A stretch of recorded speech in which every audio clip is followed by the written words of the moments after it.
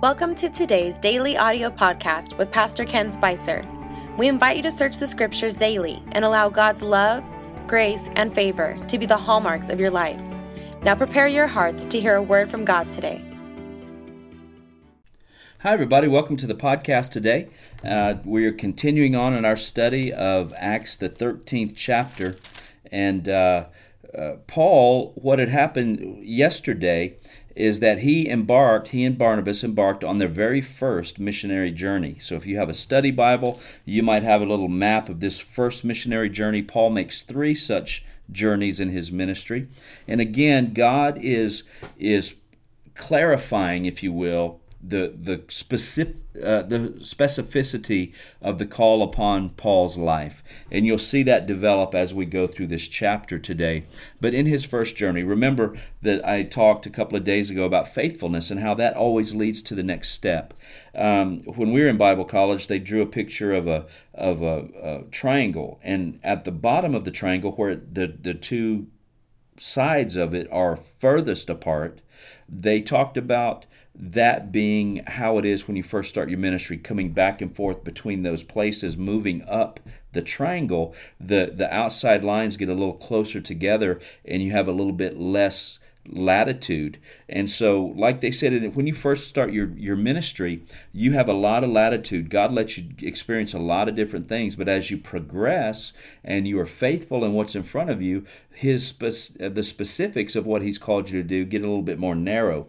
And I think that's what we're going to find here with Paul. You remember it says that they got to this place first yesterday, and they went into the synagogue and they began to teach and so forth. And then the proconsul believed, and then they left. So let's pick it up in verse 13. It says, "Now Paul and his party set sail for Paphos.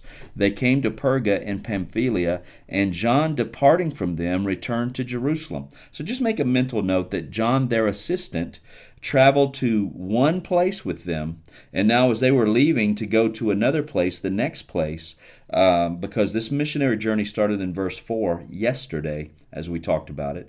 Now they're leaving, and they're heading off to another place. Well, he departs from them and goes back home. Verse 14, "But when they departed from Perga, they came to Antioch in Pisidia, and went into the synagogue on the Sabbath day and sat down." Notice again, their first stop is the synagogue. On the Sabbath day, when the Jews are there, they go in to minister the Word of God. Let me talk about this place, Antioch in Pisidia. Remember, they were in Antioch for a year. They went back to Jerusalem and Judea to distribute the offering that they took for the believers there. They came back to Antioch in the last verse of chapter 12 and the beginning verses of chapter 13. And now they set sail and they went on this journey. Well, Antioch in Pisidia is a different Antioch. It's the same name, but a different town. Pisidia is a region northwest of where they were originally in Antioch.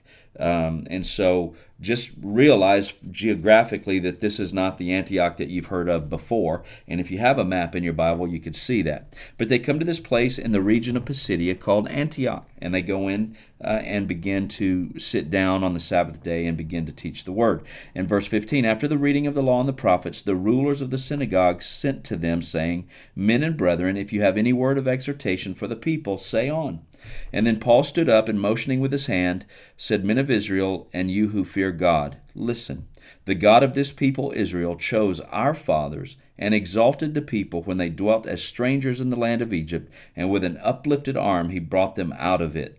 And then from there, from verse 18 all the way over through verse 37, Paul gives these Jews, they're in the synagogue, they are Jews, he gives them a history of the Jewish people. He starts in Egypt. He goes over into the Promised Land. He talks about the 7 nations that fell so that God could distribute the land of Canaan to His people. He gets into the time of the Judges. He gets into Saul. He gets into David.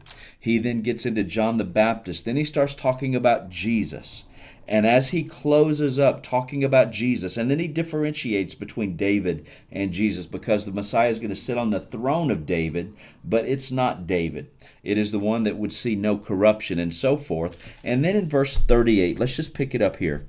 Paul says this, therefore, because of all of this I have said to you, therefore let it be known to you, brethren, that through this man is preached to you the forgiveness of sins. So through Jesus is preached the forgiveness of sins. And by him, meaning Jesus, everyone who believes is justified from all things from which you could not be justified by the law of Moses.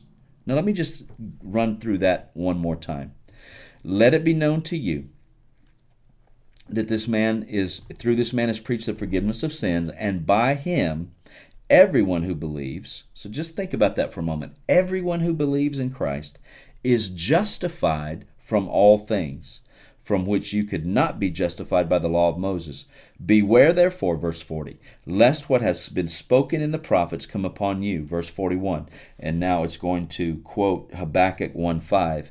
Behold, you despisers, marvel and perish, for I work a work in your days, a work which you will by no means believe, though one were to declare it to you. So now he's saying, listen, don't be a scoffer, don't be a mocker, be somebody that will hear this word of transformation and believe on Jesus. Remember, he just preached to them a sermon starting in Egypt and came all the way through their history, tying in Scripture, getting to Jesus, now talking about justification, not of the law, but of faith. See, John 1:17 says that the law was given by Moses, but grace and truth came through Jesus Christ. You see, the law was given, but grace and truth came. The law was given by God through Moses, but Jesus is grace and truth, and he came to man so that we might be forgiven of our sins and justified from all things. So now, when the Jews went out of the synagogue, the Gentiles, verse 42, begged that these words might be preached to them the next Sabbath. And now when the congregation had broken up, many of the Jews and devout proselytes followed Paul and Barnabas, who, speaking to them, persuaded them to continue in the grace of God.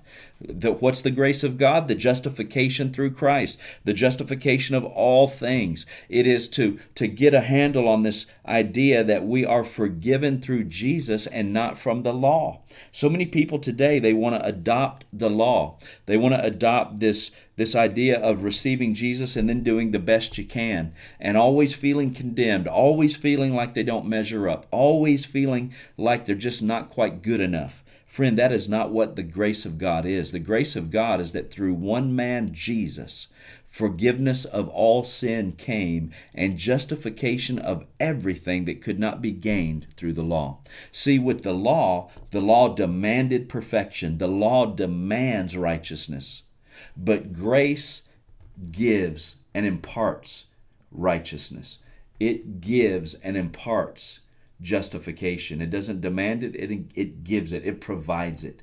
And so when we believe in faith by Jesus Christ, when we accept him and believe that he is our Savior, then friend, we are justified from all things. So now you have the Gentiles wanting them to come in and sit with them and speak these things.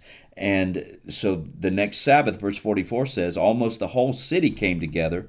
And when the Jews saw the multitude, they were filled with envy, and contradicting and blaspheming, they opposed the things spoken by Paul. How do you contradict and blaspheme grace? By insisting on keeping the law. Then Paul and Barnabas grew bold and said it was necessary that the word of God should be spoken.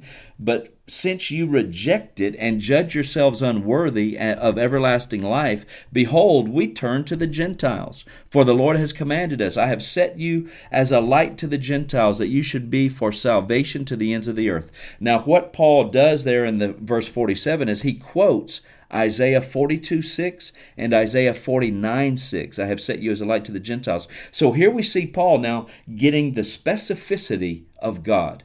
He would still minister to Jews now and then, but his main focus now, the thrust of his ministry, is the Gentile nation, the nations. And so he is going to be carrying the gospel to Gentiles. So we see all of this faithfulness that we see in Paul. First, he takes the money offering back to Judea with Barnabas. Then they come back to Antioch, and so they finish that assignment. But now God says, I'm going to call them to a greater work. And it starts out, and it's just kind of like it was. They were preaching to Jews, but now God has shown them the work of the Gentiles, and he even brings Scripture to bear.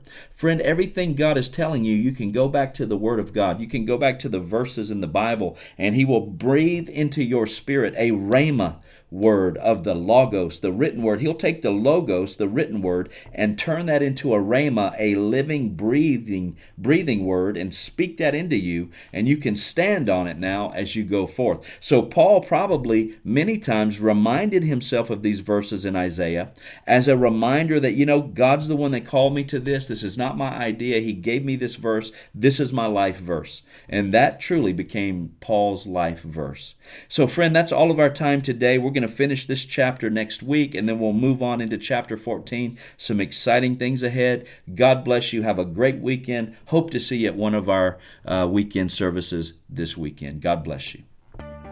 Thank you for listening to today's podcast. We pray you are blessed by God's Word.